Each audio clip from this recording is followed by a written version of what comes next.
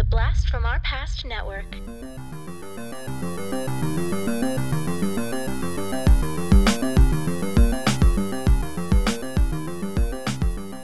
Hello and welcome to the Blast from Our Past podcast. We're the podcast that gives you full-on movie breakdowns, TV show reviews, and a whole lot more, all from the things of our nostalgic past. I'm Adam. I'm John. And today we are giving you a Mike Judge episode. Now, we like Mike Judge, but you know who really likes Mike Judge? Tell me, Adam. Our patron, Joseph Garcia. This was a requested episode by him. Thank you, Joseph, for being a patron. Yes, thank you so much. We really appreciate it. And patrons get certain perks like special episodes that we do. We have a non-conventional format with our episodes or our bonus episodes. We kind of just do whatever the heck we're feeling. I mean, we've tried totally different things that we're like, okay, maybe we want to do a podcast on some random thing in the future, or we'll do poker nights sometimes, or just other random things. Yeah, like it's a lot of fun, and you also get the chance to either be on an episode. Like we've had multiple people. Ken Johnson, Steve Wilhelm has been on an episode. Alex Renkamp. Multiple people have done that, or you can be on a different tier and you can pick an episode for us to do. And so that's what Joseph has done. And we are doing Mike Judge. We are going to judge the judge. And in doing so, we are going to talk about the 1999 film Office Space. We are going to discuss the early 90s. Well, it lasted quite a bit of time. Beavis and Butthead on MTV. And then we are going to do a fan casting of a live action King of the Hill. Yeah. So we're going all over the judge spectrum. Yes, we are. All over. All right. So 1999, John, I'm ready to party. As Prince taught me to do so, I need to get my mind back into that year. All right, so the movie came out on February 19th of 1999, a year I remember well because that was the year I graduated from high school. Mm-hmm. If this movie had come out 1 week earlier, the top 100 Billboard single would have been "Hit Me Baby One More Time" by Britney Spears. Woo. However, this one on this week was a song called "Angel of Mine" by Monica.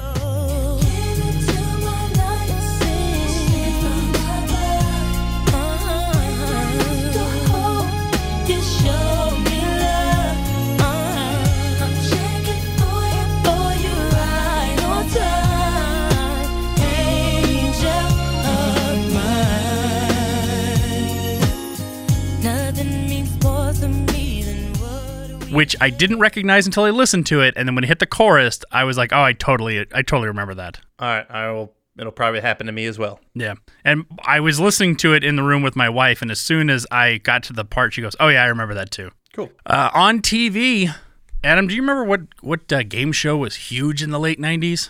Who Wants to Be a Millionaire? That was topping the Nielsen ratings, as best as I can tell. Unfortunately, the week-by-week Nielsen ratings kind of fall off after 1996, and it's hard to determine exactly what it was that week, but the best I could guess, it was probably Who Wants to Be a Millionaire. Yeah, I think you're probably right. I mean, Regis Philbin. Hey, Regis Philbin here. I'm out of control. I'm out of control. It was a primetime game show. It kind of kicked off a slightly new era of big-time primetime game shows. They had this one, and then that one with Howie Mandel, the Cases one. I can't even remember. Deal or No Deal.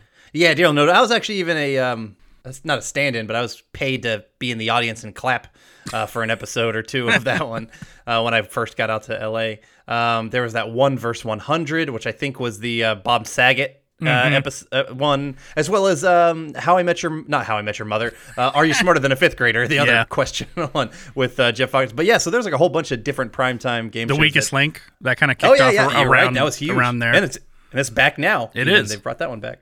Very cool. The New York Times bestseller for that week is The Testament by John Grisham. Okay. Not a book I'm familiar with, but at least an author I'm familiar with. Yeah, definitely. And if you were playing video games in that week, you are more than likely playing Final Fantasy VIII, which had just come out like a week or two before. I've never played a single Final Fantasy game. Have you? Not really. I've tried a few of them, and I got bored very, very fast.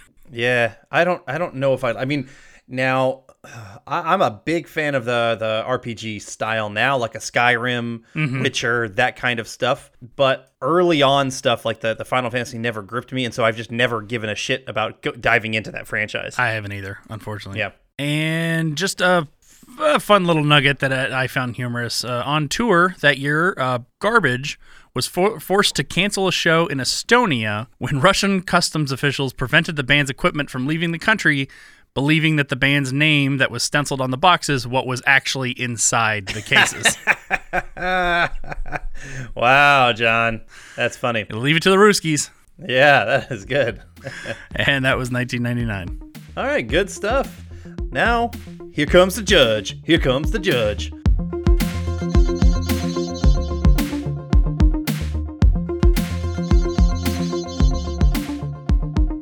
Office Space, 1999, written and directed by Mike Judge. It was based on Judge's Milton cartoon series, and this was his first foray into live-action filmmaking.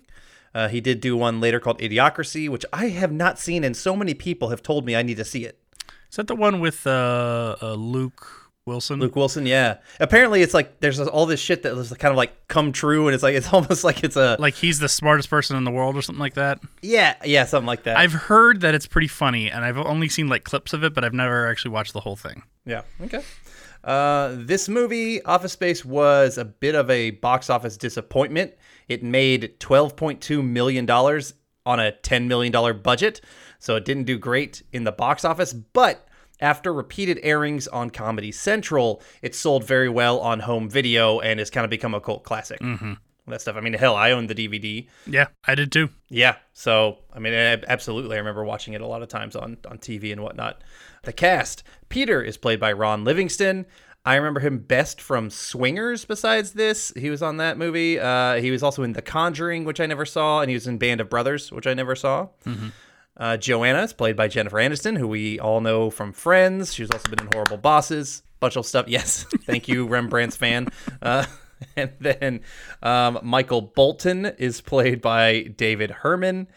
He was in Idiocracy as well. He had a good stint on Mad TV. Oh, nice. He did different voices on King of the Hill for 153 episodes.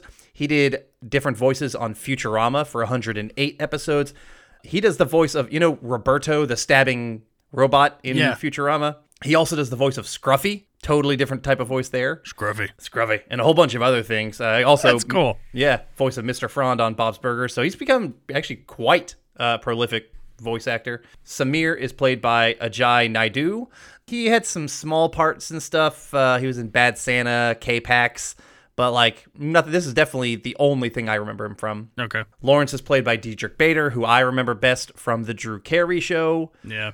He was also in Napoleon Dynamite. People will probably remember him. He was the karate guy, wasn't he? Yes, exactly, with the American pants. Yeah, exactly. Yeah. He's done Batman voices in a couple different things. There's a cartoon called Brave and the Bold, and also he's the voice of Batman in the Harley Quinn show, the cartoon that I'm pretty sure you're a fan of. Oh yeah, yeah. But Diedrich Bader's just done a bunch of stuff.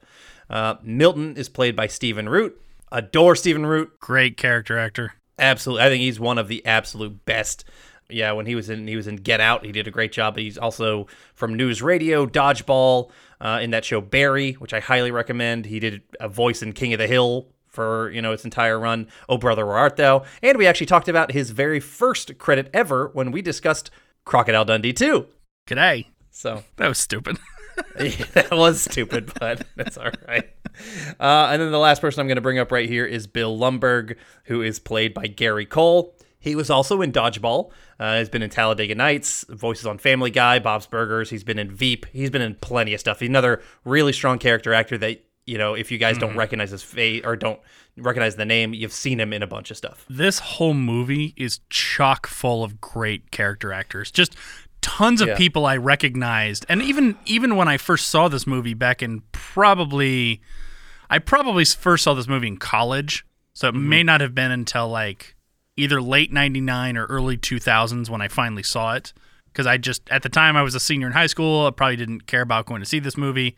And so I probably saw it as a viewing somewhere else in college. Mm-hmm. But even then I remember I recognize him. I recognize him. I recognize it. Just who's who list of kind of unknown character actors who you've seen their face but don't know their name. Yeah, absolutely. All right, so we get started with the opening titles, kind of over this interesting song that's playing. The soundtrack in this movie is interesting, yet oddly perfect.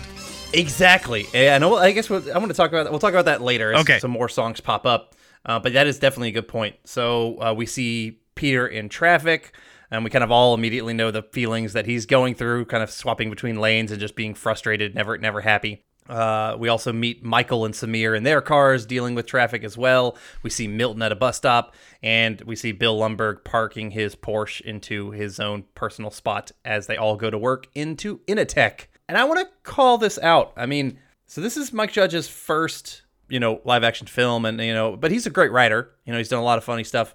I really like this opening sequence. Mm-hmm. It's not something that I think is a lot of people would stand out as like something spectacular, and it's not spectacular. But what it does is it really gives us some good insight into each of those main characters very quickly. We see Peter, he's never happy. He's constantly kind of the grass is greener on the other side as he's going between the different things. We get a little bit about just Michael Bolton, and, I don't know, he's kind of off. He's a little, I don't know, not quite fake, but he's like cranking up the rap in his thing. And then like a black guy who's trying to sell, I think, flowers or something is walking by, and he locks his car, so he's just kind of, I don't know, he's insecure. I guess we'll put it on that. And then Samir is a little bottle of rage, kind of thing. But more so to me, we get Milton as he's a dependent. He's where everyone else is driving to work, he's taking the bus. So right there, he's kind of more of a dependent kind of character, and he's mumbling to himself. So he's kind of just, I don't know, he's a little different, a little off that you see. And Bill, all he has to do is park his Porsche with the vanity plate saying "My Porsche" into a reserved fucking spot, and he gets out and he has like straps on and just like that very bossy, awful look to him, and you immediately get douche. Yeah. So and all that said in like this 2-minute, 3-minute opener, and I think that's actually pretty damn strong. I agree. All right, Peter gets to work. We kind of see this door handle always zaps him with static electricity. It's just obviously something that he hates. I mean, he hates a lot of things about work, and this is just one of many. I have one phrase for you, John. Corporate accounts payable, Mina speaking, just a moment. Corporate accounts payable, Mina speaking, just a moment. Corporate accounts payable, Mina speaking, just a moment. Corporate accounts payable, Mina speaking, just a moment. That gets stuck in your head. Yeah, it does. I don't know. I mean, just this working in a cubicle job like that, where the entire like warehousey looking floor is covered, and you're just hearing everything and seeing everything. I've never worked in a cubicle setting. Have you? No, not really. Yeah, I've worked in big office settings, but it's been like, what is the new hip idea, which is open floor plans. Mm-hmm. Now, that's nice for getting natural light and stuff like that around, you can see windows and outdoors and stuff like that. But where I had a problem with it was you couldn't really personalize some space. You couldn't put up pictures on like a cubicle wall or whatnot. Mm-hmm. And like there was a point where I was just like, fuck this open floor plan. Give me a goddamn cubicle so I can like have my space and be comfortable. It's like my own little office-y space. Right. And so when I've had jobs where I've had my own office, if obviously having your own office is great, you can shut a door and whatnot. But it's just like, you know what? Cubicles aren't as terrible as everybody says. They have become a shitty rap as for like, you're just, wheels in the cog, or you're all just lemmings kind of bullshit. But I can tell you, working in open floor plans, it made me kind of wish I had some kind of privacy, a little bit of privacy, because you look straight across and you're always looking at other people, or everybody can see you or see your screen or other things. You can't take harder to take a little break and just be like, okay, I need a mental break and watch a YouTube video and all this kind of shit. And it's just, I didn't care for that. And I felt like I was grass is greener. And I was like, I thought that was, but I get it. Are you saying it's hard to jerk off in the office when everyone's watching? You find your ways, but it is harder. So, all right. So, Bill Lumbergh, he eventually gets to Peter's cubicle complaining about these goddamn TPS cover sheets.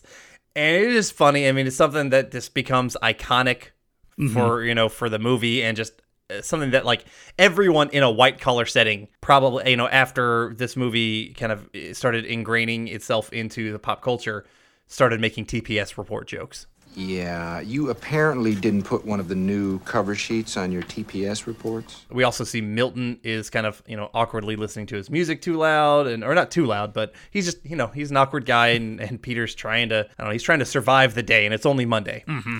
Then another manager goes to Peter's office, to his cubicle, and starts pressing on him on the fucking TPS cover sheets. And then also he gets a call. And again, you just hear his reactions. He's like, yes, I got the memo.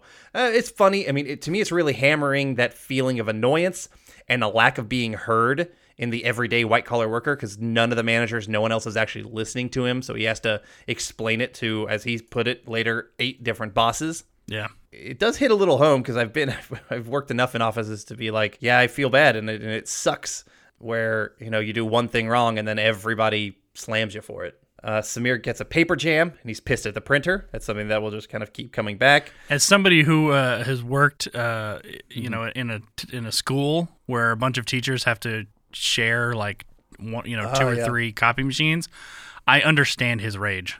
Yeah, I've luckily never had to do anything like that, but I would imagine that is it's just the worst. Yeah, I will say one of my biggest pet peeves, and my wife knows this. If you really want to piss me off, when technology doesn't work like it's supposed to. I'm not changing my method, but for some reason the technology has decided it's going to fuck up or not do its job, and like that just pisses me off. And unfortunately, all that stuff happens way too much. But technology is great until it isn't. Yeah. We find out Michael Bolton's last name is Bolton, and just that he hates it, and it's just going to be another little running gag that pops up throughout. Peter comes over, and he needs a break immediately. It's probably he got there at 9, probably 10 o'clock right now. He needs to get out and get some kind of coffee or something. Then this one lady walks by.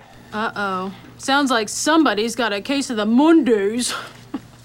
You just know Peter wants to turn around and deck her in the face. Yeah. I like it. But it's fun. I mean, again, it's just using all of these stereotypes that we've all seen from different shows, or just, being in the office, or, like the Kathy cartoons and that kind of shit of Mondays and all this kind of stuff. And part of it is it's fucking true. Yes. It's not wrong. No. Over at the restaurant that they're at, called Chotsky's, we get a waiter who is just he's just a bit extra. I don't know what else to call him, but that's a good way. That's a good way of putting it. Yeah. Peter's just kind of overall kind of complaining about things. Michael mentions just kind of off the cuff, very briefly, that, oh yeah, man, they need to treat us software people better, because I could create a virus that could take this whole place down. We see that Peter has a crush on a waitress there, played by Jennifer Aniston's character, but he's also trying to make it work with his current girlfriend. And there's a slight little running gag, which I'm not going to really mention much more about. I feel like she's cheating on me, and other people are like, yeah, I see what you mean, as if like Peters gets a bit defensive about it. Right. They're just saying like, oh, I understand. And I've seen people like that who I'm like, yeah, you seem like the kind of person who would cheat, but. Do you think that they all banged her? Yeah. I don't think that. I think Michael is too insecure about himself to do that to a friend, and I think Lawrence is too honest of a guy to do that to his friend. Yeah, but I get the impression that Lawrence probably heard some stuff. Oh yeah, Lawrence was on the other side of that wall jerking his gherkin like nobody's business, but I don't think he did anything with Anne. Okay. So Peter mentions that he's going to be going to an occupational hypnotherapist, which is not a real job to my knowledge, but maybe. Who knows? Who knows? Very hippie shit. Maybe it is now. Could be. All right, so as they come back to work, we meet this guy, Tom, who is, and I can't remember this actor's name, but he is one of those character actors that you mentioned earlier, he pops up in things. Oh yeah. And he's funny. He's really good. He is really good as like a, come in and be a side guy. His name is Richard. I'm not gonna be able to get this last name. Richard Ryle, Riehle. Okay. Riley. I don't know. I mean, he's been in everything. Yeah. I'm seeing it. Holy crap. I was scrolling on his IMDb, and like the first almost 20 things are stuff that's still yet to come out. Like the guy gets he's got 405 credits. Yeah. Dude gets work. And just tons of stuff, and he's good. He's fun as a side dude. Yeah. So he tells them, he's obviously a nervous-y kind of dude. tells them about Initech is downsizing and they're bringing in these consultants. So, okay, something that'll come up. Back at the cubicle, the guys talk about, what happens if they get fired. Peter mentions this whole guidance counselor thing that he did when he was in school. What would you do if you had $1 million? And then what you said you would do is kind of what you should do as a career. You should always do what your passion is. I say fuck that. and this is coming from a man who went into a job that was his passion, which is filmmaking. Not saying I don't dislike what I do. I enjoy what I do. But if I could go back and get a more mundane job where I had more time to myself and I didn't have to put in so many odd, weird hours. If I had a simple 9 to 5 that I could clock the fuck out mentally. Thing is, you can't clock out mentally with some jobs. That's true. A job where sometimes you have to film over weekends or late hours or other stuff. If you're working at a company that they close at 5 and customers can't come in anymore, they fucking close at 5. And then you can do what the hell you want with the rest of your day. And your routine. Humans love routine. That's true. And so it's you can kind of do your own thing. And if you're making bank doing it, some of those jobs make real fucking money. Because I can tell you, some of those other passion jobs, filmmaking, don't make big fucking money unless you're at the top of your field. And I'm not at the top of my field, and I never will be. I mean, I'm good, certainly, but... Unfortunately, it seems much like the music business, it seems like the filmmaking business, it is largely in who you know. Oh, yeah. If you have the connection to get that higher job, maybe you can get there. But there are a lot of really talented musicians out there who will never get to do, nearly half of the stuff that people like Britney Spears got to do or anything. Yeah. And that's not to call her talentless or anything like that. But there's other people who have just as good a voice, who are just as gorgeous and have all that kind of, appeal and charisma. But she was in the right place at the right time and all that kind of stuff. And sometimes in those mundane jobs, you just you grind and it fucking works. That's why I switched from teaching high school to teaching elementary school, was because when I was teaching high school band, I was always at the school. I was there for, marching band rehearsals and football games and basketball games and, after school rehearsals for the musical and all this stuff. I mean, I made the switch so I could spend more time with my kids, which I have and which I've really enjoyed and loved. And so when I went to elementary school, I got in, went through the day. As soon as the day was over, I left and I never have to go back. Yeah. So it afforded me a lot more time to spend time with the kids, and I actually got to start doing more things that I personally enjoyed for myself. Mm-hmm. And that's a huge thing. Mm-hmm. And people are like, oh yeah, you should, for your work, do what you love. And that was the whole guidance counselor idea. Right. And that's something. But the thing is, when you get home, you have time to have hobbies. Right. If you're having a 9-to-5er, you can still do your own thing. Hell, we've been able to do this for a long time, doing our podcasting. This is one of our hobbies. Yeah. And we enjoy it. This is how we get our creative outlet. And I started doing this thing with you back when I was a manager. And now that wasn't much of a 9-to-5 because I was having to answer questions to people all the goddamn time. But it was a way for me to get my creative outlet out. Yeah. And so it was really nice. And you know what? People, you're allowed to have hobbies. You're allowed to go do stuff. And it's not like your job is your only thing about yourself. So it's I would probably much rather go back and make as much money as I can, as quick as I can, so that I can then use that money to go travel, go do shit. And because grinding my ass for the rest of my life in a job that I really like is okay, but I'm not going to be able to spend as much time doing other things that I like. Yeah. Like traveling and other shit like that, because I'm not making as much. I don't know. I'm sounding very Peter. This has turned into a diatribe of, grass is greener. But anyway, you know what, John? PC load letter. The fuck does that mean? PC load letter? The fuck does that mean? So that's how I'm going to transition this. And apparently that was an improvised line. Oh, really? Apparently, from what I read, there was more dialogue, but that error message came up and he didn't know what it was, and so he just blurted out, PC load letter. What the fuck is that? I mean, it's a great line. It is. Yeah, Michael's fucking with that printer right now, and I've absolutely said that line a couple times where, you're at a computer or am I any kind of electronic thing and it's not working, and I just say that to myself. Yeah, it's good. At Peter's apartment, we kind of, meet his neighbor Lawrence through his wall. He wants who can hear everything through his wall. Shows him some breasts on TV. Comes over. It's okay. Doesn't that chick look like Anne? I guess so. I didn't. You know what I didn't do is I didn't go back and make a comparison and be like, okay, because we meet Anne later at the hypnotherapist's office. But anyway, And some more of that whole joke of the cheating on him thing, and just kind of showing that relationship is not going well. We also find out Lawrence is in construction, and he doesn't really deal with a lot of the same shit Peter does. He's a very laid-back dude. Yeah. Peter complains about likely needing to go in on Sunday, and Lawrence kind of gives him this plan to avoid Bill Lumbergh and get his weekend back. Then Peter asks him that guidance counselor question, just because, he wants to know what Lawrence would do. He says, what would you do if you had $1 million?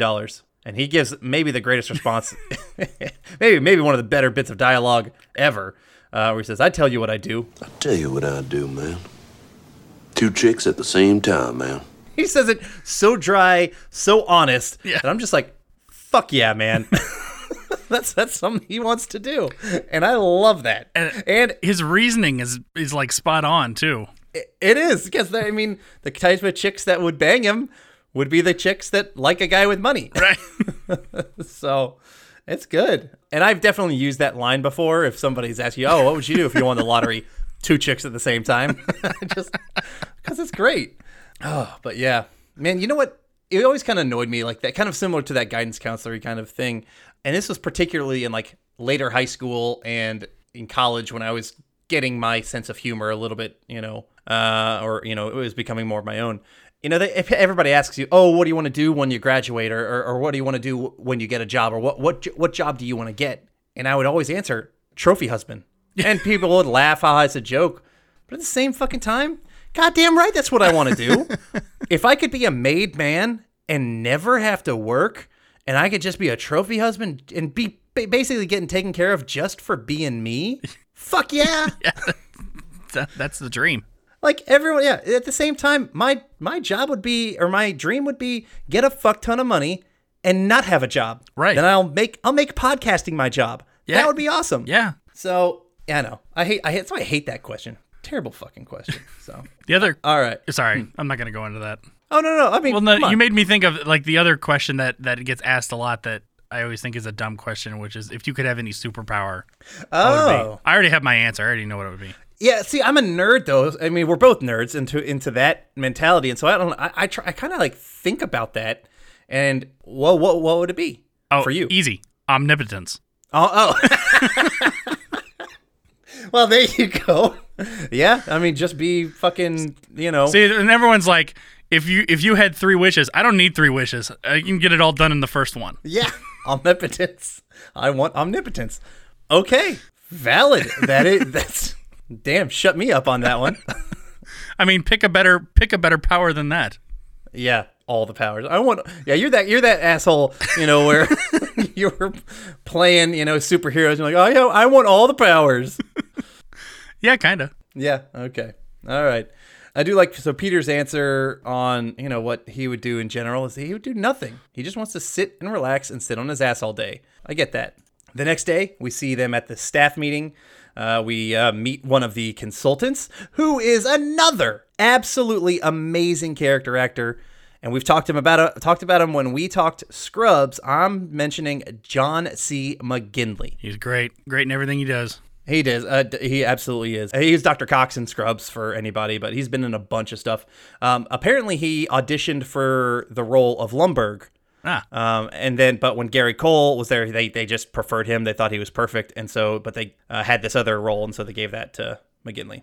Yeah. At Milton's desk, we see Milton and his swing line red stapler. Yep. This is one of the more famous things also that came out of this movie is a swing line red stapler. He's just overall complaining to Peter. He mumbles to himself a lot, that Milton, kind of mumbling a lot of things about set the building on fire. Yeah. And Swingline did not make a red stapler. That's correct. The prop was made specifically for the movie. Now, after the movie kind of got cult status, Swingline was inundated with requests for red staplers, and now they do make a red stapler. They do. I think it became one of their better selling staplers. I even have one on my desk at my office. Nice. Of course, when I needed to get a stapler, I saw a red swing line. I'm like, yeah. But Peter, he's trying to get out of the office before Lumbergh comes and finds him, trying to avoid him. And just as he thinks he gets away, there's Lumbergh, who tells him that he needs to come in on Saturday and Sunday. And fuck that guy as a manager. I mean, you usually know that shit before right before the fucking end of the day. Yeah. So to say that to one of your employees is an utter asinine thing. So, but it just reinforces he's a douche because he doesn't give a fuck. Right. He's just like, yeah. Gary Cole does a great job of just being so dry on this. Yeah. Like, it's just so like, whatever. I'm gonna need you to go ahead and come in tomorrow. So if you could be here around 9, that would be great. Okay? At the hypnotherapy session that night, Peter starts off just letting them know how much he hates his job and hates his life. It's a really good line of every day is worse than the day before, and so every day, so the day that you're talking to me is my worst day that I've ever had in my life. Mm-hmm. And even the therapist like, wow, that's messed up.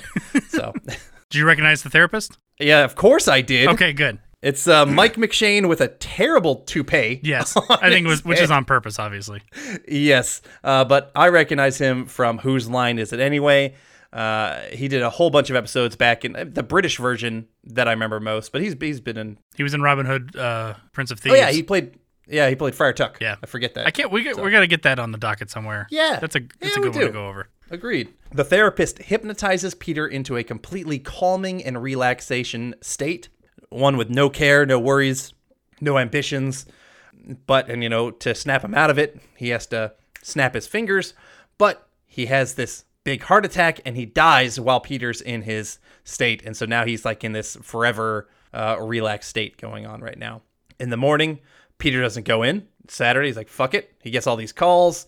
When he wakes up, it's kind of funny. He goes to his answering machine. Hey, hi. Hi there. And he's just skipping it. It's very good. Yeah, hi, it's Bill Lumber. Hi, it's Bill Lumber. Yeah, it's me again. I was away from my desk for a minute, just checking in case you called. And then Anne calls and he answers and she's pissed at him, wondering what's going on with him. And so she dumps him over the phone and she also very angrily says, "Oh, and one more thing. I've been cheating on you!" I've been cheating on you. So confirming that, but that's really the end of it.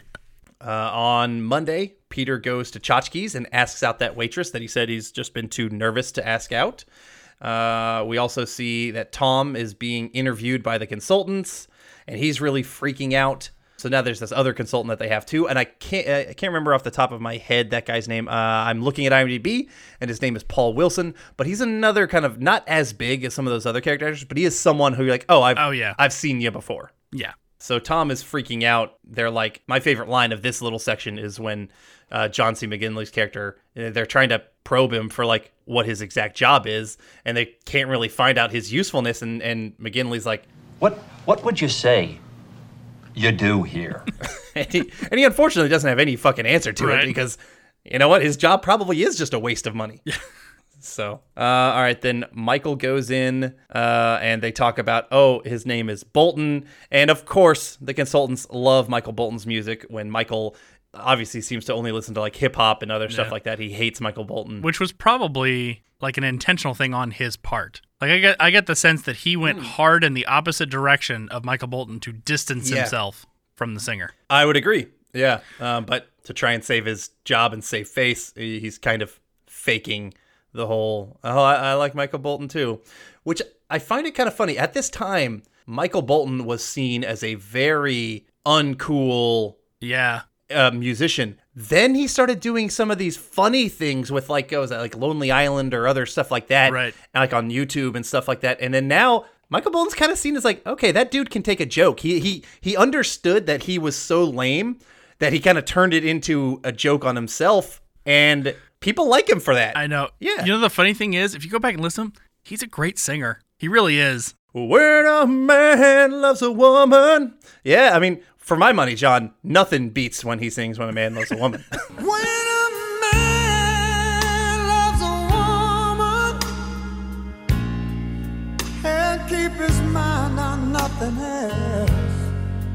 He trade the world for the good things found.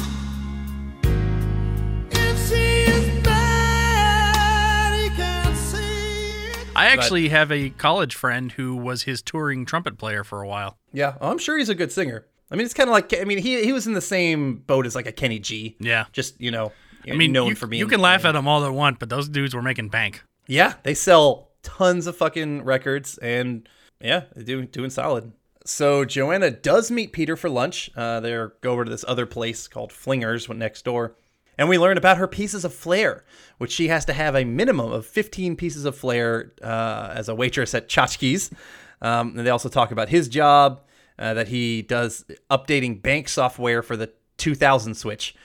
Dated, yes, but we understand it. Kind of, to me, it actually makes me a little bit more nostalgic because it's just kind of like, oh yeah, I remember the hype of Y2K, and oh god, if you don't update all the software, everything's gonna crash. Yeah, haha. I remember the panic on New Year's Eve, 1999. I remember because I was in Florida with the UGA marching band for a bowl game that we had the next day. Or it was either that day or the next day. I can't remember if it was a New Year's Day or New Year's Eve game. I can't even remember which bowl it was. I think we were I think we were in Tampa. Okay. I don't know which bowl would have been the Tampa I don't know bowl. either. But Peter has kind of decided that he's just not going to go to work anymore. He's done with it. Just very nonchalant about it. He's so chill. And Joanna's kind of digging it. So she's into it. She's into him right now.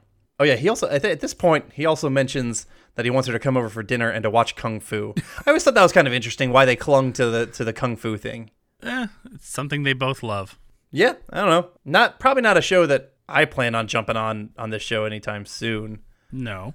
But I do remember it was a thing. It was on like, what was it, USA or TNT, one of those two. Yeah, whatever the reruns were. Mm-hmm. At the office, Lumberg is obviously making fun of Milton, like as he's talking to these consultants. And he kind of even, you see, tight on his lips, mentioning, took a stapler, which Milton immediately gets defensive about his stapler. And Lumberg goes over and kind of, he likes pushing Milton around. That's another thing that's really annoying about Lumberg is that he definitely throws his weight around at times. And with Milton, who is non-confrontational completely, he just pushes him around. He moves the head, tells him to move his desk different places, things like that. But here he takes his beloved stapler.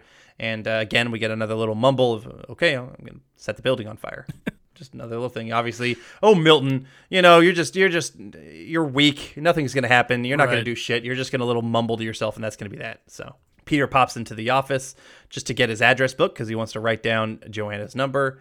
He's supposed to be talking to the consultants right now, and he's like, fuck it. I guess I'll go do that. So he does. He walks in there, and he tells them exactly what a typical day is for him, which is nothing. Spaces out for a while, doesn't do shit, tries to avoid as much work as possible, and they are shocked. But it goes really well because he's honest.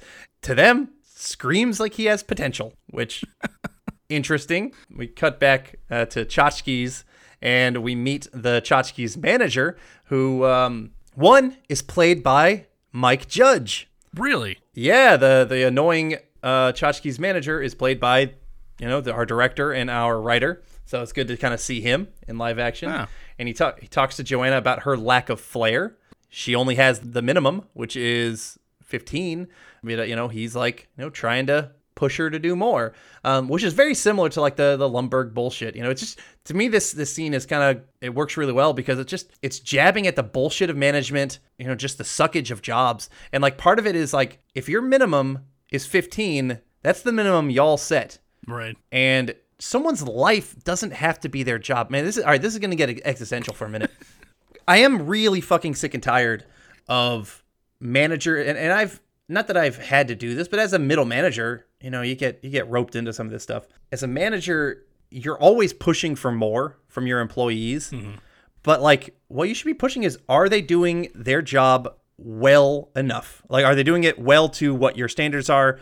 Not everyone has to give more, but they have to do the job well. And it's like that pushing of, well, don't you want to be better? Don't you want to really prove yourself to me? Sometimes that's a big cop-out bullshit fucktard thing to do.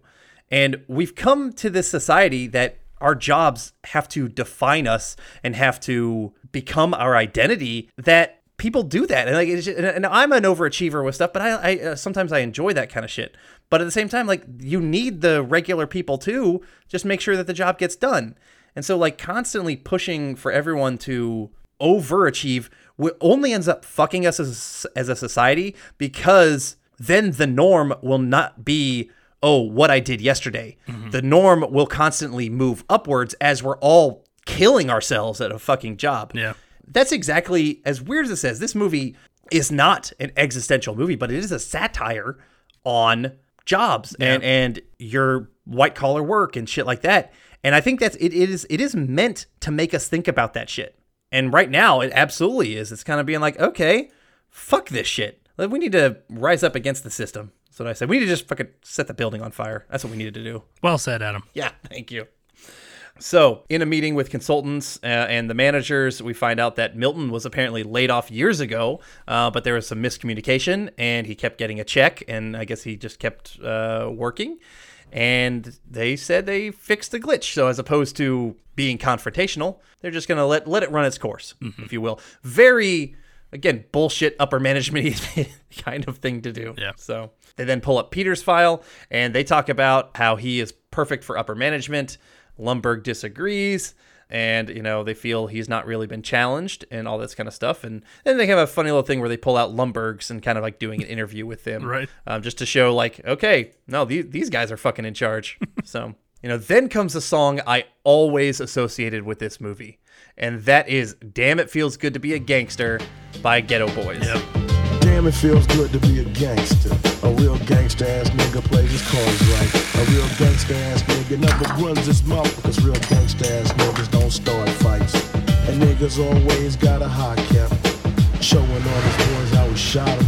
But real gangsta-ass niggas don't flex nuts, because real gangsta-ass niggas know they got him. And everything's cool. Yeah, that one starts playing. We kind of have a montage of Peter's day, but I've always, that one, I remember like ripping it off Napster back in the day and putting it onto a playlist, because that to me, that is easily like the best song on this whole movie, the soundtrack, which has a pretty damn good soundtrack to it. Yeah. So we have that montage. We see Peter, he goes to work.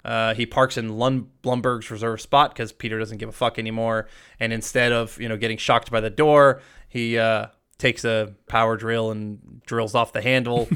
He's being a gangster right now. Yep. We see him watching Kung Fu with Joanna. He's fishing, with Joanna and Lawrence. He's gutting his fish over TPS reports, pushing over a cubicle wall, not giving a fuck about anything. So it's also nice to see that, Lumbergh can't push him around anymore. And Lumbergh at this point is kind of stuck between a rock and a hard place, because he can't really fire him because the consultant guys are in love with him. Yeah. So he's kind of fucked. And so instead, Lumbergh decides to go over to push Milton some more.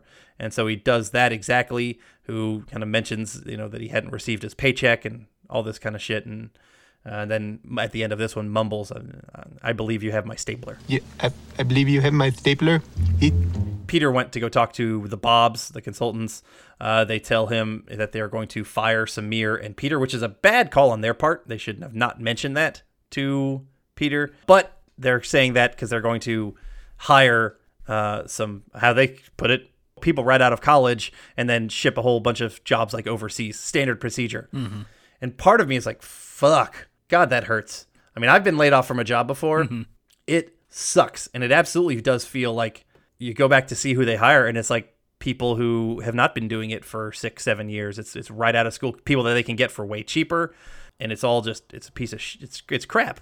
Or companies who hire nothing but kids from the start and then complain, why aren't they doing better? Because they just went to fucking school. Yeah. They need like years of experience to do it well right off the bat. Why don't you pay people what they fucking deserve, and you'll get, real shit? That's why I'm pro-union.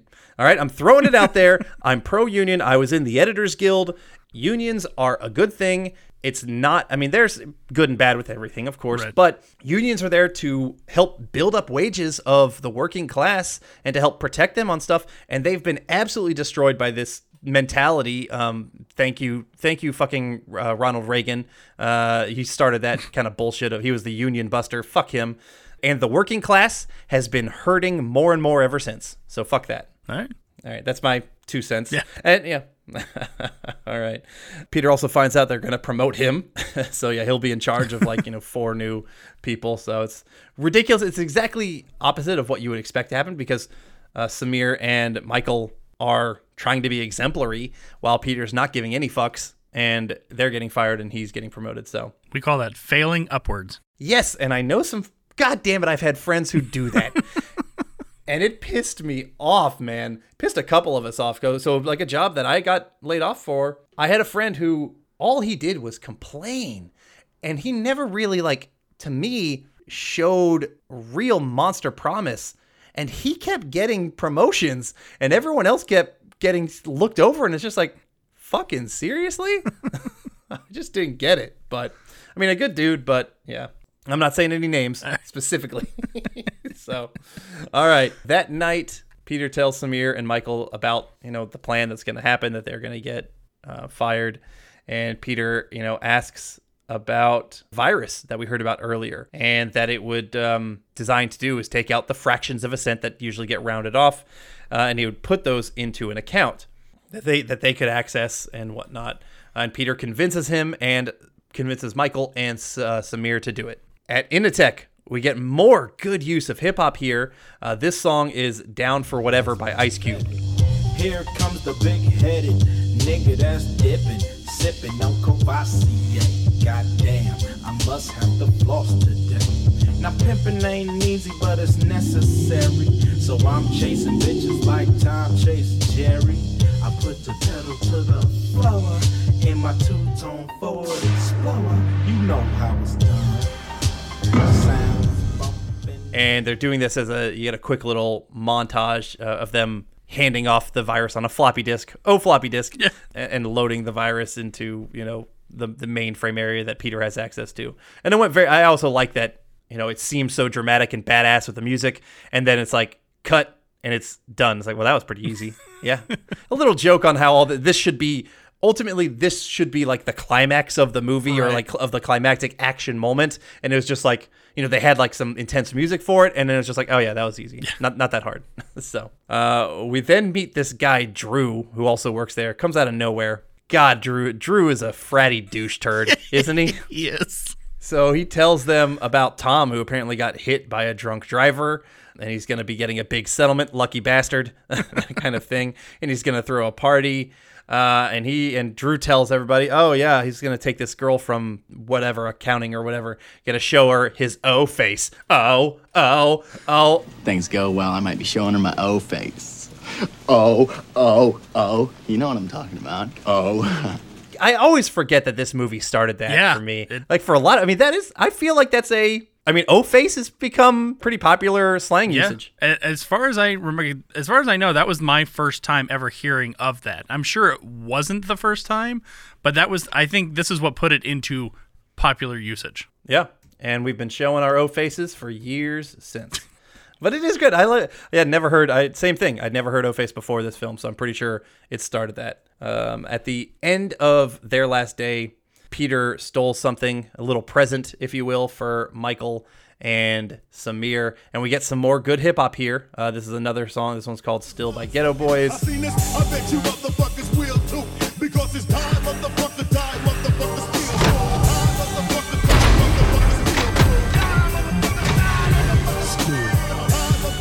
and it's them attacking the printer that he brought, and they are just beating that thing. A fantastic scene of them destroying it. I mean, it's almost like a parody of they're off doing a hit on somebody, right, like a gangster film kind of thing, but they're in the middle of nowhere and they're beating the shit out of it. I love how Michael particularly is going off, and he throws a bat and just starts punching it with his hands, and they have to drag him away, and then he goes back for another kick.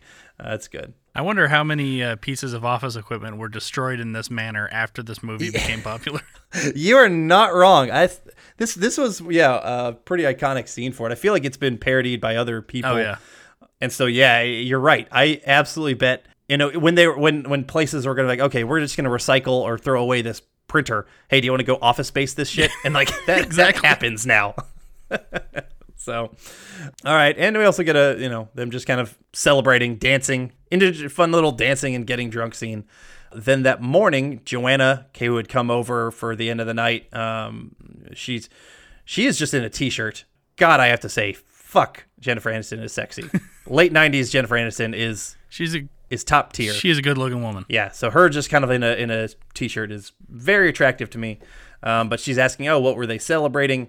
And even though Peter promised and they all swore not to say anything, he tells her what they were doing as they're driving over to the party. She kind of calls him out for stealing. Yeah, so she's kind of a, an honest person herself.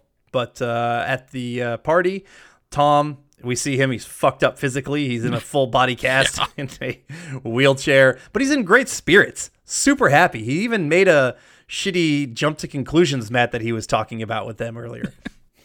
We also see Drew, that fratty douche, that he's there. He's talking to Peter about Joanna, mentions that she gets around and like a record. Hell, Lumberg fucked her.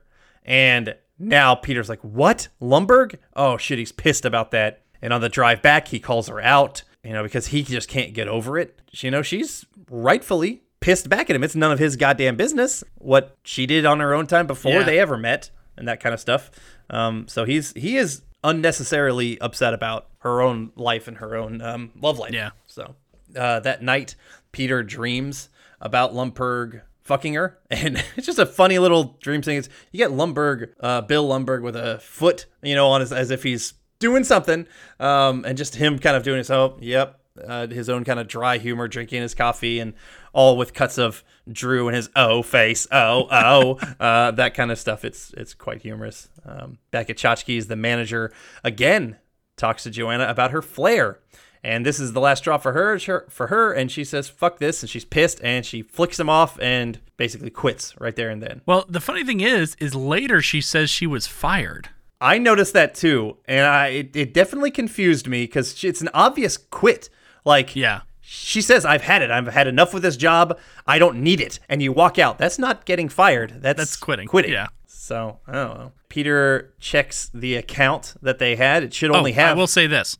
I did learn this when I used to work at a store called Media Play. Oh, yeah. If you just up and quit, the company will register it as being fired. Oh, okay. Not as you quit. Interesting. I wonder why they do that. I don't know. Or at least that's what Media Play did. But then on the other hand, if you did that, wouldn't that then make them susceptible for having to pay for unemployment? No. Well, I don't believe so. Okay. Well, I believe if you're fired for incompetence, I don't believe you are susceptible to unemployment. If you get laid off for reasons that the company just can't afford, or is downsizing or something like that, then, because I got severance from my being laid off, right. But there were other people who had been fired and they didn't get, and you don't get any severance for actually being fired. Okay. All right. So Peter checks the account, which only should have maybe a couple cents in it at most by now, and it's got over $300,000. Oh shit! Now they're worried they're going to get caught. We then cut to the office with a very super enthusiastic happy birthday, a little call to Bill, the boss. It was reminiscent of some birthday songs and shit at everybody get together for cake. Man, I hate the birthday song. I'm not going to lie. I do too. I really hate having to sing it. I don't like it being sung to me. I just don't like it. Exactly. If I'm ever at a restaurant with anyone listening to this podcast right now and you tell the people that I'm having a birthday and they come and do a fucking song, I will slit your throat. I fucking hate that. I don't want that goddamn attention. Yeah. I don't want their fucking song. So don't do it. Yeah. All right. Just a funny little thing. Jabbing at Milton again. They're passing out this cake and everybody gets a piece of cake but Milton. Yeah. And he's upset about it and he mumbles something about fire again to himself. Oh, Milton, you're not going to do shit. We also see that Milton has now been pushed down to the basement area where his new desk is. It's just really, Lumberg basically is just pushing him because they're like, hey, well, they're not going to pay him anymore. Just get this guy out of here. We're not going to tell him he's fired. We're just going to let the problem go away. I'll be honest. Honestly, here's the thing. I'll be honest. If I was at the point where I stopped receiving a paycheck, I would stop showing up. Yeah, of course. But Milton's weak, John. He's never going to fix that. He's just always going to be a dependent little weak turd, right? We'll see. We'll see. I mean, Lumberg even turns the lights out on him, and Lumberg walks away because they find out, oh shit, there's a whole bunch of money missing. But Milton mentions to himself, okay, that's the last straw. Peter, Michael, and Samir are trying to figure out what they're going to do. They think, oh, we should launder money. They're trying to figure out how to launder money. Funny. I think it's a funny little scene because it's like, what the fuck does that mean? Trying to figure that out. But here, Peter finds out that Joanna slept with a different Lumberg. It wasn't Bill Lumberg. It was some other guy. Yeah. So it's like, he's just been an idiot. Oh, but that's okay. Yeah. That's well, yeah.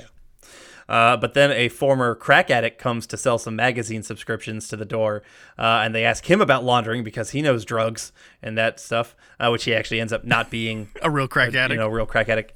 But that guy is Orlando Jones, who was in another good kind of character, comedic actor. He was in Evolution, but also in Mad TV, along with David Herman. Yeah. Evolution's another one I'd like to get to. I haven't seen that in a long time. I remember, I think I was in college. I watched that movie a lot. That was on pretty heavy rotation for us. Yeah, I think I enjoyed it, but I never really went back to it. But that's the one with David Duchovny, Sean William Scott, and then Orlando Jones. Yeah. I do remember that one being pretty. Christy and I watched that a lot when I was in college. After she and I moved in together, it was one of our go-to movies.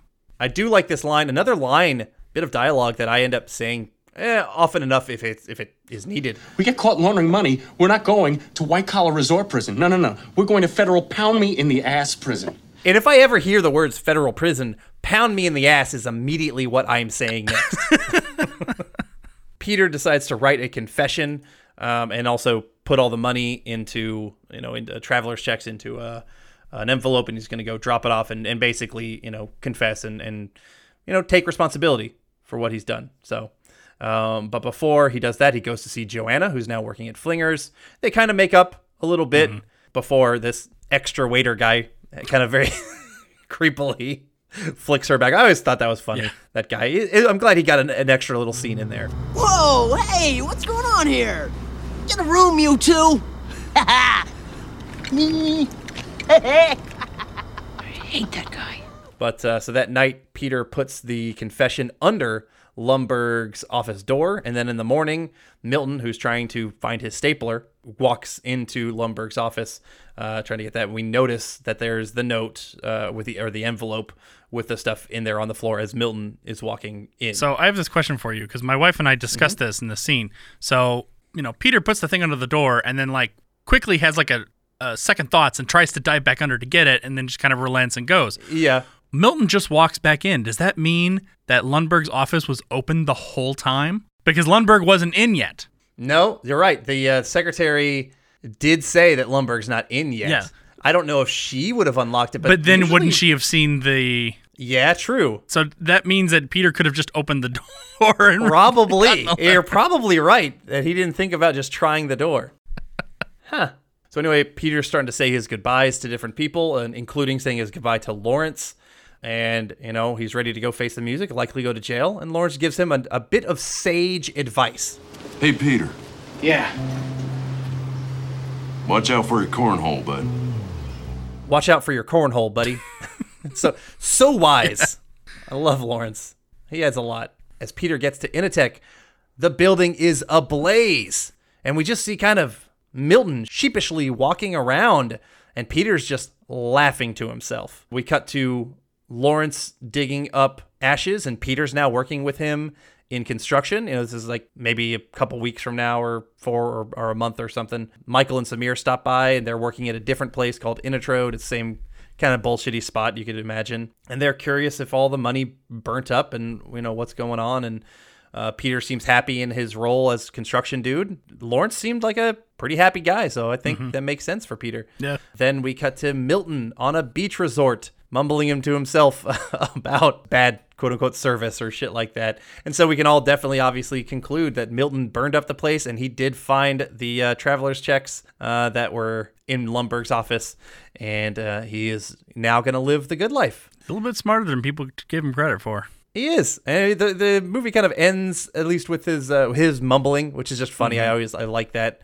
Then for the credits, we get kind of name tags with some video of each person, which I appreciate. Yes, mentioned it before, and I'm like, yeah, this is a good thing. I like this. Yeah. Another hip hop song plays called "Shove This J.O.B." by Cannabis and Biz Markie.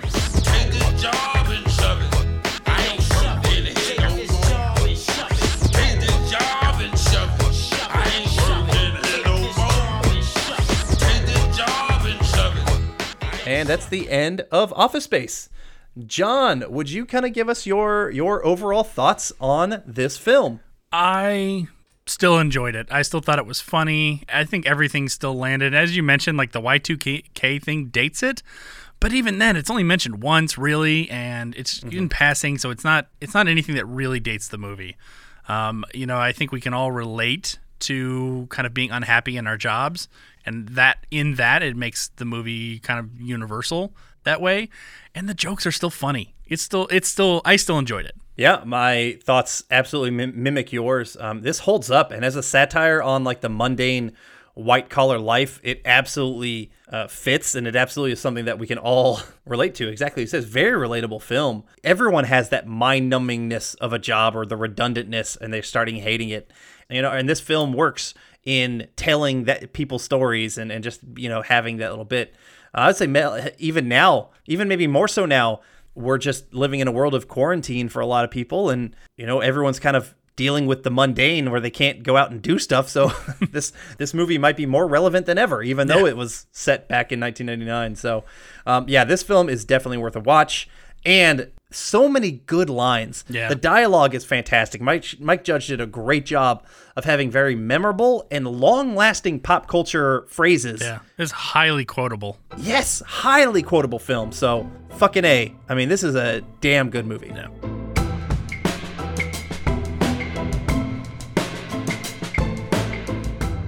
All right, now we are moving on to Mike Judge's most famous work, in my opinion. But King of the Hill, that we'll be talking about, we'll just be talking about our casting later. It lasted for longer, and I think it probably penetrated more different cultures. Right. Everybody loved that one.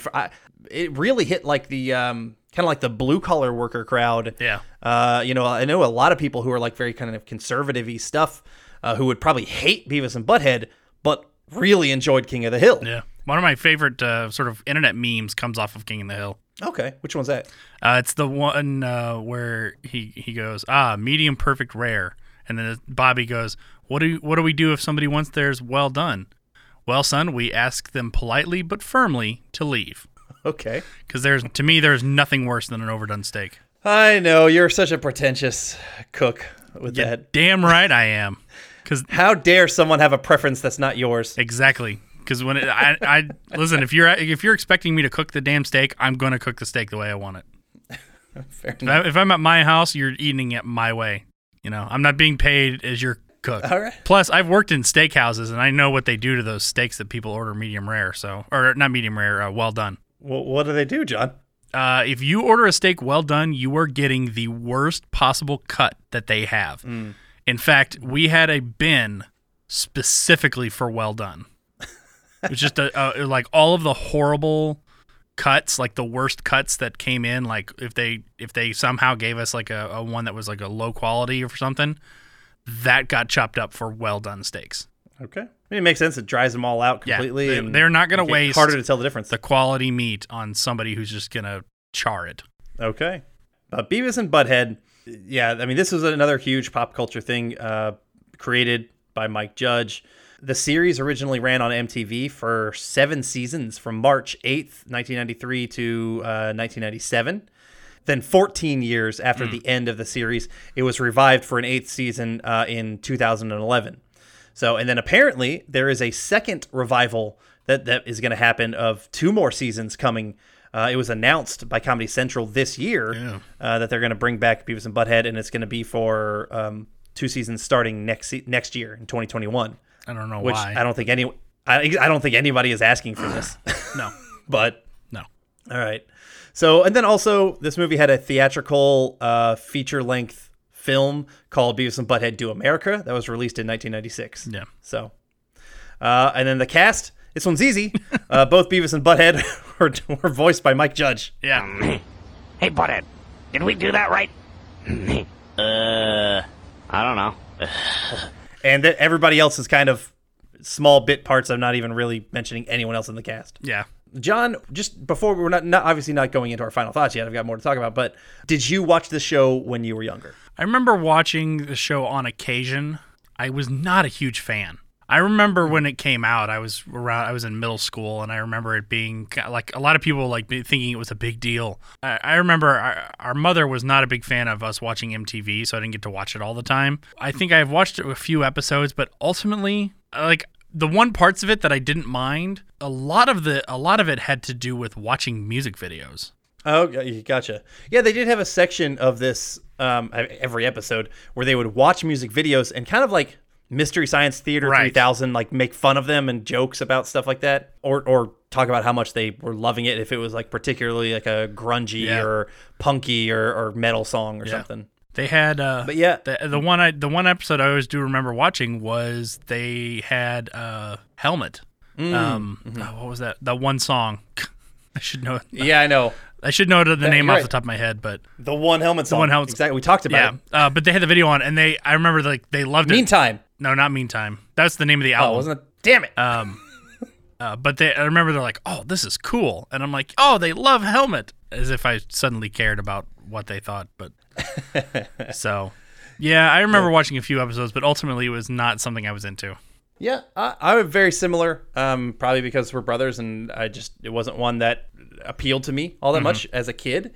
I don't think I understood much of the humor. I thought it was just kind of just dumb, crass stuff that just didn't hit me at that time. I really appreciated crass humor. Obviously, even at this time, I liked Rocko's Modern Life or Ren and Stimpy, but it was a different kind of crass. And then when I'm older, I like South Park. But Beavis and Butthead just kind of hit me in this in-between stage where it wasn't or this stage where I wasn't really into that kind of stuff. Yeah. So, but these two characters, both Beavis and Butthead, I mean, they're just dim-witted idiots. They go to school at Highland High. It's located in Highland, Texas.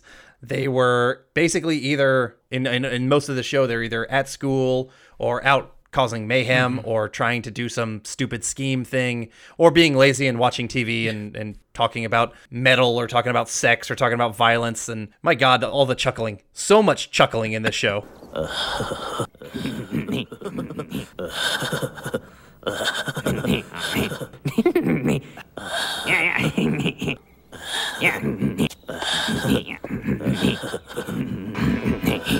If there was one thing that would make them think about an innuendo or something sexual at all, they would just yeah.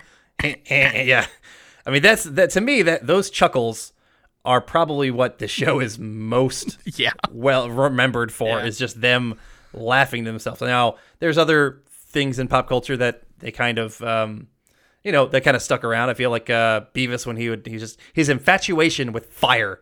Yeah. Cool. Fire.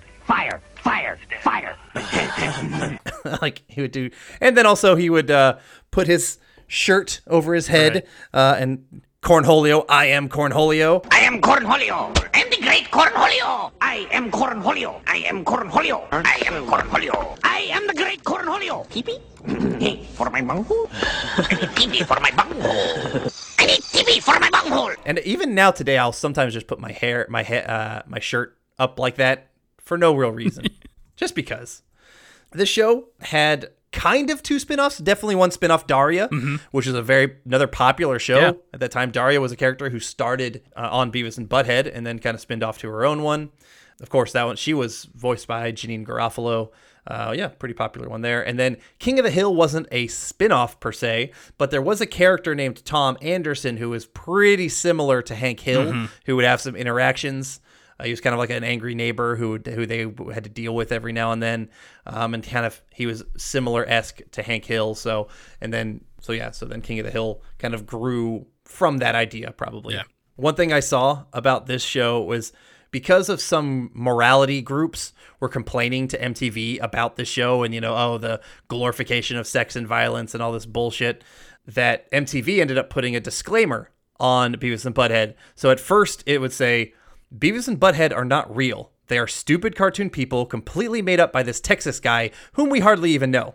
Beavis and Butthead are dumb, crude, thoughtless, ugly, sexist, self-destructive fools. But for some reason, the little wiener heads make us laugh. It's kind of like a little middle finger to the fucking morality groups who just complain about everything. It was later changed to a less middle finger, where it said Beavis and Butthead are not role models. They're not even human. They're cartoons. Some of the things they would do would cause a human to get hurt, expelled, arrested, possibly deported. To put it in another way, don't try this at home.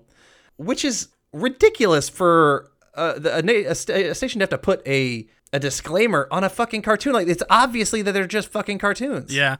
Well, I remember there was, I don't know how if it really happened or not, because sometimes I feel like things get blown out of proportion. But apparently there was a kid who accidentally burned down his house. Oh? For all the fire? For doing something like that. Maybe. I did see that there was allegedly this kid dropped like a bowling ball onto a car and it ended up, I think, either killing or hurting somebody.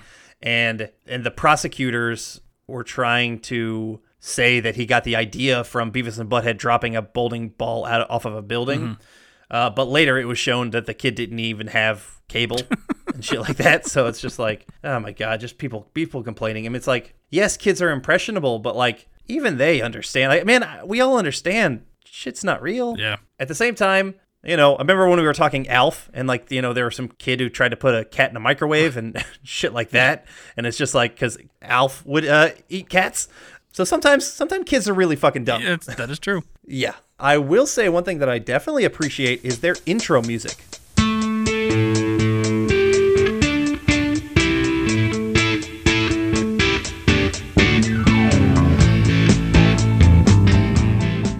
It's just like, I think it's a nice, like, chill little, for two people who you would think it's a very metal style, but theirs is just kind of like a very kind of chill Beavis and Butthead. It's just it's I don't know. I enjoy it. I actually legit enjoy listening to that theme song. I'm indifferent to it. Okay. And the animation, extremely low quality. Yes. On this one, I don't really know who the production company was. Very early Simpsons-esque. Yeah, it never got out of that 1989 Simpsons-esque style where Simpsons definitely got better and looked good, and now it's almost too crisp for me. I kind of, but I'm just nostalgic to that mid-90s Simpsons. But this one is honestly hard to kind of rewatch that crap animation to me. Did you have any issues with kind of rewatch? Well, speaking of, how many episodes did you watch? I actually didn't watch a whole episode. I watched a bunch of clips. Okay.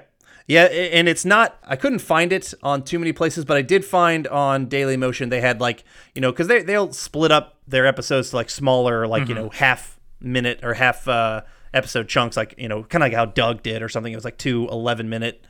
And I could find those, and so I watched a couple of those on Dailymotion. And it's not gonna lie, I'll just transition to my final thoughts here. I did not really have a good time. I watched like 2 episodes, and I was not a big fan as a kid.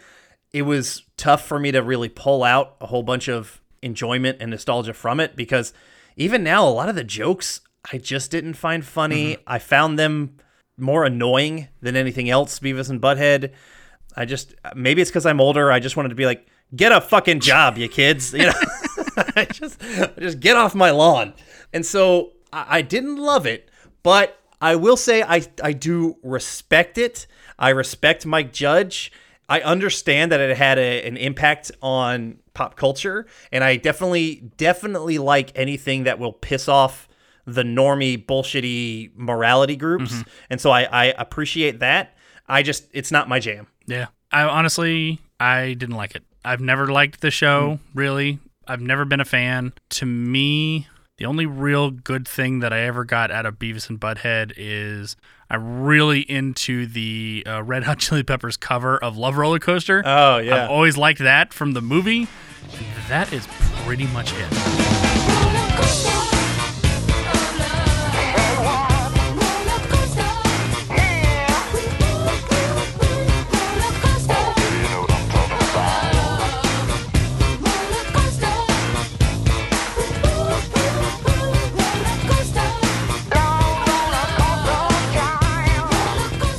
Yeah, that was a really good song that came from the Beavis and Butthead Do America. Yeah, which is hard to find because you can't get it on iTunes or anything. Oh, wow. So. Roller coaster of love, say what? All right, I'm sorry, Joseph. If you were really digging and you the main thing that you loved was Beavis and Butthead, we're sorry. You're wrong. Yeah.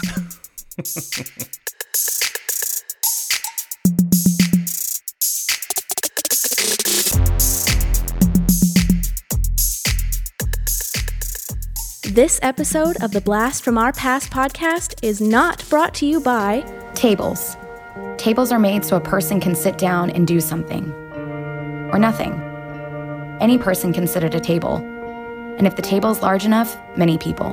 To make jokes, eat a meal, tell stories. Tables are for people to be together and share. And that is why tables are like Pied Piper.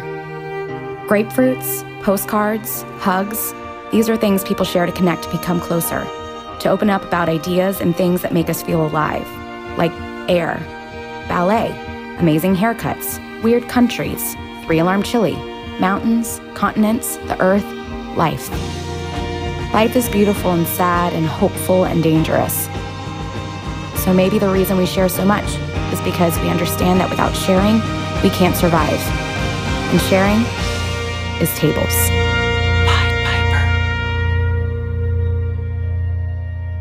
All right, and now we are on to the casting portion of the show. As we mentioned at the top, we're going to be keep the judge train rolling, and we're going to we're going to cast a live action version of King of the Hill. It's funny, like a week ago, I just you're on Facebook, and something popped up on, wouldn't this be perfect? And it was like a live action casting of the four main guys on King of the Hill that I saw like as a meme going around. I'm like, are you fucking kidding me? Really? I was like, well, that just did my job for me. Well, the funny thing is I actually found a couple different live action castings from people, and some of them, I was like, that's perfect. Same. I did similar, actually, because I like to do a little bit of research and I hunt around, see if anything, clicks with me, or get anything that works well. And some of them, like, yeah, fuck yeah. And a couple of them I looked at and I was like, God, those are perfect. And then I purposely went away from that because I was like, I don't want to just copy that. Oh, see, I allowed it, man. I went with it. So it is possible that your picks would have been my picks, because I saw a couple and I was like, God, that is a perfect casting. And I was like, well, I don't want to seem like I'm copying that, so I went away. I probably should have just gone with it, but oh well. All right, so we are going to do Hank Hill, Peggy Hill, Bobby Hill, Luann Platter, Dale Gribble, Bill. I don't know how to spell his name or how to say his name. And then Jeff Boomhauer. There are a lot of other memorable characters, I think, in that show, but those are kind of like, it's the four main guys plus, had the Hill family and Luann. Yeah, it's been such a long time since I've seen the King of the Hill, and I was not a frequent watcher, so I'm not overly familiar with the characters and like the storylines and stuff like that. No. I will say one thing that I'm not disappointed that we didn't break, or we didn't review King of the Hill here, but I will say I've come across King of the Hill, like I don't have cable anymore, and I don't really search out this show because I never really watched it when I was younger, but at like a hotel or something and there's not much else on, I've put on King of the Hill and I'm like, oh, that's pretty fucking funny. Like, it is a show where I want to go back and actually like try to rediscover it and be like, I have a feeling now that I'm older, I would really like King of the Hill. And so I'm going to say, Joseph, you fucked up. You should have made us review King of the Hill, and I would have probably had a much better time than I did with Beavis and Butthead. That's fair. But I largely I'm the same way. Like, I'm intrigued enough by it that I'm like, I think I should go back and watch a few episodes or something. But all right, let's get to our casting, and let's start with Boomhauer. And I'm going to see, based off of, because the Boomhauer casting was one of the ones where I was like, oh, that's genius. It's perfect. It's perfect. And so I want to see if that's who you went with, so I'm going to let you go first. It's exactly who I went with when I was doing some of my searching. This guy also popped up, I noticed, in some of the other roles, and I was just like, no. But the ones I saw where he was for Boomhauer, because Boomhauer, you can't understand shit. Right. And half the times, you can't understand anything out of this guy's mouth other than, all right. And he's perfect for Boomhauer. I went with Matthew McConaughey. Yeah, to me, that is the absolute perfect casting. Whoever thought that up was genius. I mean, he's so Texas, so it really fits into that role already. Yeah, and he could totally, I've heard him like do these mumbly things or other shit like that, so it's great. So I went away from that, but I think I made a good choice as an alternate. He doesn't exactly look the part, which I think sometimes these websites, when they do their castings, they just go for the look. They're like, oh, this guy looks like him, and you're like, 100%. he's not, he doesn't have that. It doesn't fit. Now, sometimes they nail it on the head and it just happens to work out. But so I decided I went with another actor who is hilarious and could do this. And I don't know if this is really anything he'd be into, but I just think he'd be funny doing it. I put Neil Flynn. Yeah. He would work. He's got that look. He might be really good for a different role. Possibly. Yeah. I just think it would be funny to watch Neil Flynn like having to mumble his way through lines. They wouldn't have to do anything either. Like just tell him roughly what to do, and he would just improv it. Yeah, he would. I mean, he'd be solid. We've talked about our appreciation for Neil Flynn multiple times, and I do think it. But honestly, just thinking about it, I might like him for a different role. Okay. But now you got me guessing on what I want to do for that one. But anyway, he could do any of these roles. That's great. Yeah.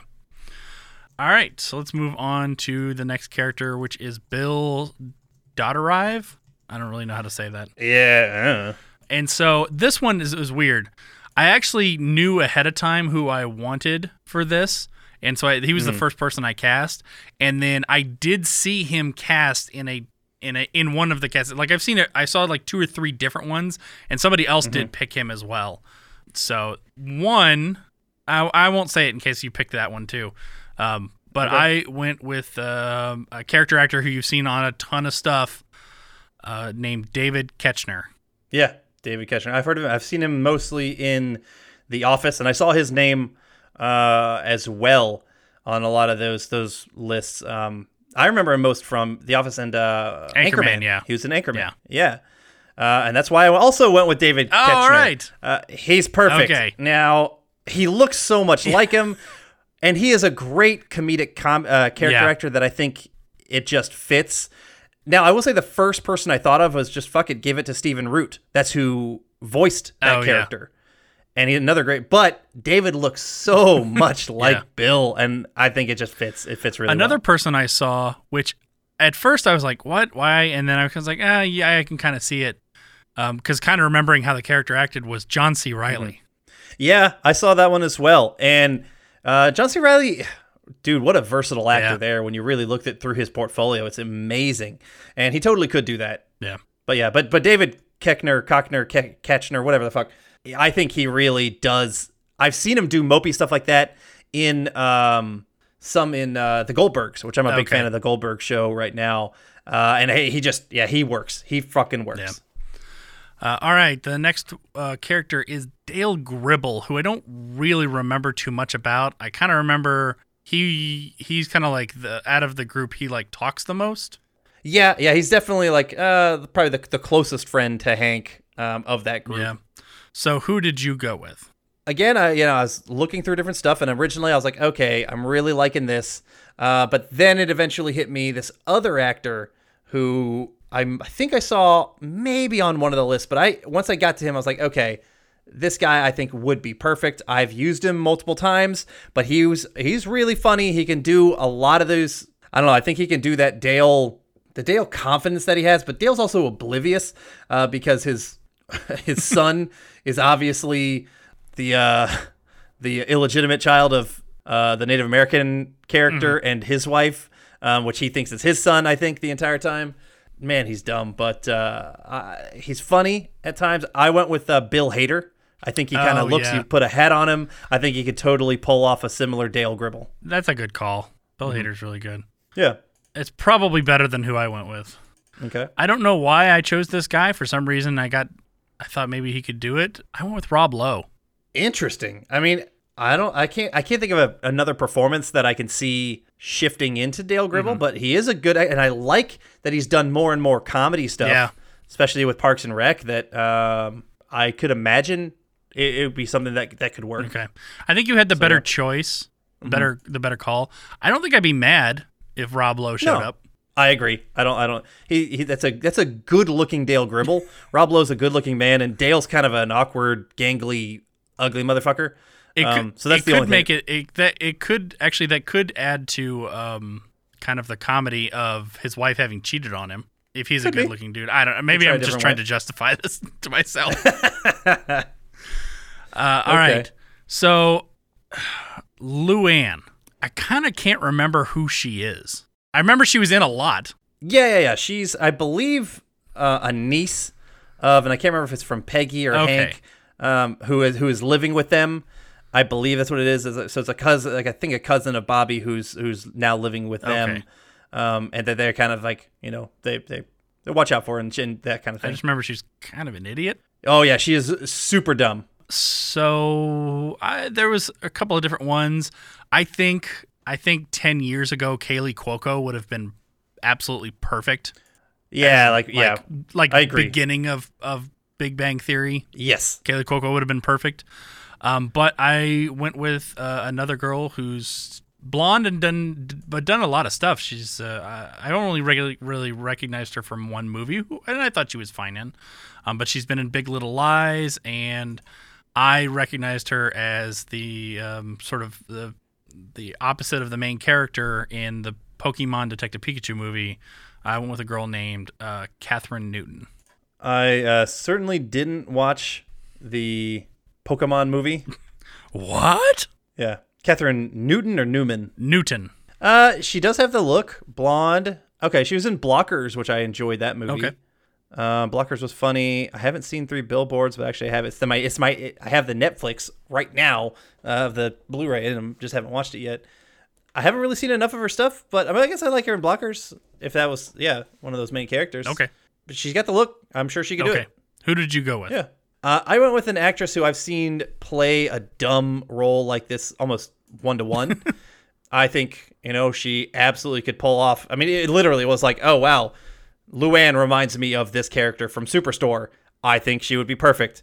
Her name is Nicole Sakura, and she plays a character called Cheyenne, who is just like a dumb, young 20s, late teens kind of person.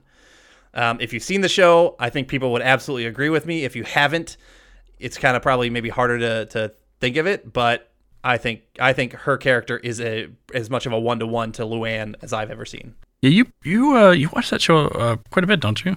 I'm a big fan of Superstore. Now it's tougher to be hard to get into right now, only because America Ferrera left. Oh, really? And she was the character who that you cared about. She was the main character, and so now it's like the rest of the ensemble has to step up and is trying to be like, all right, who am I going to care about as much? So that's tougher, but like I've enjoyed the first 5 seasons of it immensely. Okay. So I mean, she's got the look, and if you're saying that it's basically a 1-to-1, then it's got to be good. Mm-hmm. I think so. Cool, I'm down. All right, your favorite part of any casting? Let's cast the kid. Woo! All right, who did you go with? Well, John, as we already talked about, we did some research and we saw some other kids and other stuff like that being cast into it. And every single casting I went to, it was the exact same kid that they put into this role. And so I'm just like, fuck it. I don't want to do the work of the casting. Sorry, people. My complaining. This kid looks exactly like a live action Bobby Hill. And so I went with him. His name is Jeremy Ray Taylor. He was in It #1 and It #2 and some other things. But, he's 17 right now, so hopefully he can play a little bit younger into high school or some shit like that and they'd make it work. But he looks like a fucking Bobby Hill. Adam, I did the exact same thing. I didn't want to bother with it. It looked perfect. I said, fuck it. I'm going to go with this guy. I also went with Jeremy Ray Taylor. Wasn't he in every damn casting you saw? Yes. He was the kid. Yeah. Yeah. Eventually we're going to learn to just get out the kid castings because our reasoning and rationale is getting less and less, quality. And we're just being like, fuck it. Someone else thought of it. All right. Peggy Hill. This one was interesting to cast. I actually had kind of a hard time with this one. Probably a harder time than Hank Hill. Yeah. Ultimately, I kind of went with somebody who I think I could rely on. She doesn't exactly look like Peggy Hill, but makeup. You got to get the big bouffant hairstyle going on and all stuff. So she, you put her in the right costume, she could totally blend into the character. I went with Kristen Wiig. Yeah. Yeah, she could probably do it. Probably do a pretty damn good job. I like that. She's doing all kinds of comedy stuff right now, and I know we're waiting to see what she looks like in Wonder Woman. Cheetah. But I think she could totally do it. Oh, yeah. Without question, she could totally do it. So that's a good call. Who was your Peggy? I saw a lot of people put Tina Fey. I didn't like that in some of the other castings that I saw. That didn't fit for me. And you may not like the person that I picked. She used to do a good bit of comedies. She hasn't really done comedies in a while. I have seen her do a very southern accent, particularly in the movie The Blind Side, and I kind of thought maybe she could come back to some of her comedy roots. I picked Sandra Bullock. You know what? I don't hate that. Okay. I was expecting you to trash it, but no, cool. I think Sandra Bullock gets a lot more shit than she deserves. Yeah. I think she's a pretty good actress. You know what? I like it. I'll go ahead and say it. I like it. I mean, she did a ton of comedy with like the miscongeniality stuff, even in Demolition Man and that kind of things. But then she kind of got more into a lot more drama acting later. But yeah, okay, cool. I'm totally cool with that. All right. The head guy, Hank Hill. So if you followed the one, I wonder which one you went with for Hank Hill. All right, so I'm gonna have you start. I will say your choice of Neil Flynn kind of just got to my head like, ooh, he could probably pull off Hank Hill pretty damn well. He probably could. But I'm going to stick to who I chose. And there's one guy that so many different people have chosen for their Hank Hill, and I just don't see it. Also, he's older. He's like in his 60s, and I just think that's a little too old for my Hank Hill. So I went with this other guy. He is great at comedy. Now, he'd have to tone down some of his over-the-top stuff that he has done, but he works really well with David Koechner, as he did in Anchorman, and I think he would be great with a lot of his other comedic stuff. I went with Will Ferrell. I think, tone him down a little bit. I think he could be a pretty good Hank Hill. So the guy that we're probably talking about that all the internet said would have been a great Hank Hill is Tom Hanks. Yeah. And I can see it, but I kind of agree with you. I think he's a little too old now for that role. Yeah. I mean, 10, 15 years ago, that'd probably be really solid, but he's 64 right now. And not to say that he couldn't pull some stuff off, but like, I want to have my Bobby Hill be like a younger high schooler. Right. And for that age, 60-something is just a little bit older than what I would expect for my Hank. Yeah. And for those reasons, I also went with Will Ferrell. Whoa, okay. All right. You're not usually a big Ferrell fan. I mean, well, okay, let me say this. A lot of his earlier stuff I did enjoy. When it got to be too much, like when I was just constantly, like, Anchorman, I loved. I think it's hilarious. That's right up his alley. But like at that point, after that, I didn't care to see the pair skating movie he did. Yeah, Blades of Glory. I didn't care for Blades of Glory. Step Brothers. I've never cared about seeing that. That's what I will defend. Okay, Talladega Nights. I didn't care for. I didn't see it. Semi-Pro didn't care for. Blades of Glory didn't care for. But then I saw Step Brothers, and fuck, that's a funny movie. And you know what? And that's kind of where I think, like, if you brought John C. Reilly in as Bill, him and Will Ferrell work so well together. Maybe shift John C. Reilly to a different character, like, I don't know, Dale, or I don't know. But like David Koechner works well with him too, also because of Anchorman. So I don't know. Will Ferrell, strong choice. I do think, Hank is very, a by-the-books, strict guy. Will would have to play it straight. Yes. And he would not be able to do like the improv comedy shit that he did with Anchorman. Yeah. But I've seen him do some of that straight stuff. There was that, he had one of those, he had a movie where he's played slightly more dramatic stuff. I don't know why it's not coming to my head exactly what the movie was, but yeah, I know he can do it, so I'd like to see that, and I think he could pull it off well, and he's got the name power that you would want to lead like a King of the Hill casting. Yeah, exactly. I think we put out a pretty perfect casting. I mean, we had three of the same. I mean, granted, one of them was a gimme because we didn't want to bother having to cast them. The kid, here's a kid. But overall, I'm still baffled why we have not been hired by Hollywood to cast the movies. The movie I was thinking of with Will Ferrell was Stranger Than Fiction. I just found it, where he was more of a straight kind of businessy kind of guy, so he can do. And that was even still had some comic elements to it. Oh, and you know what? He did Bewitched, which I never saw, with Nicole Kidman, where if you're playing Daryl, that's about as straight as they come. Exactly. So you know what? He can totally do that. Perfect. Yep. Hollywood will be waiting by the phone with bated breath for our checks, or by the mailbox. Yeah, whatever. They're not. We're fucked, John. We're never going to get. Yeah. I know. All right. That was our casting of a King of the Hill movie. Please join us next time for a special album review. John and Adam are joined by their sister Abby as they review the New Kids on the Block album, Hangin' Tough. If you have any questions or comments, you can reach us at blastfromourpast@gmail.com. And if you want to suggest a movie or TV show from your childhood or to be a guest on the podcast, go over to patreon.com/blastpastcast and pick a tier that works for you. To find us on social media, search for @blastpastcast. So until next time, I'm John. And I'm Adam. And thanks for joining us. See you next time.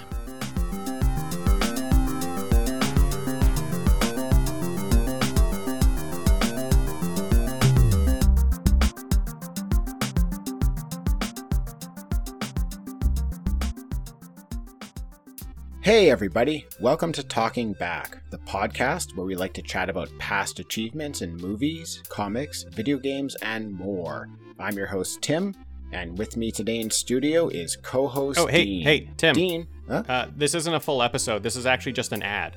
All we have to do is tell everyone that our podcasts come out on Mondays, and they can find us on their favorite podcatcher. If they're into movies, comics, or video games, they should definitely check us out. Oh. Well then, thanks everybody for listening, and we'll catch you next time. Talking Back.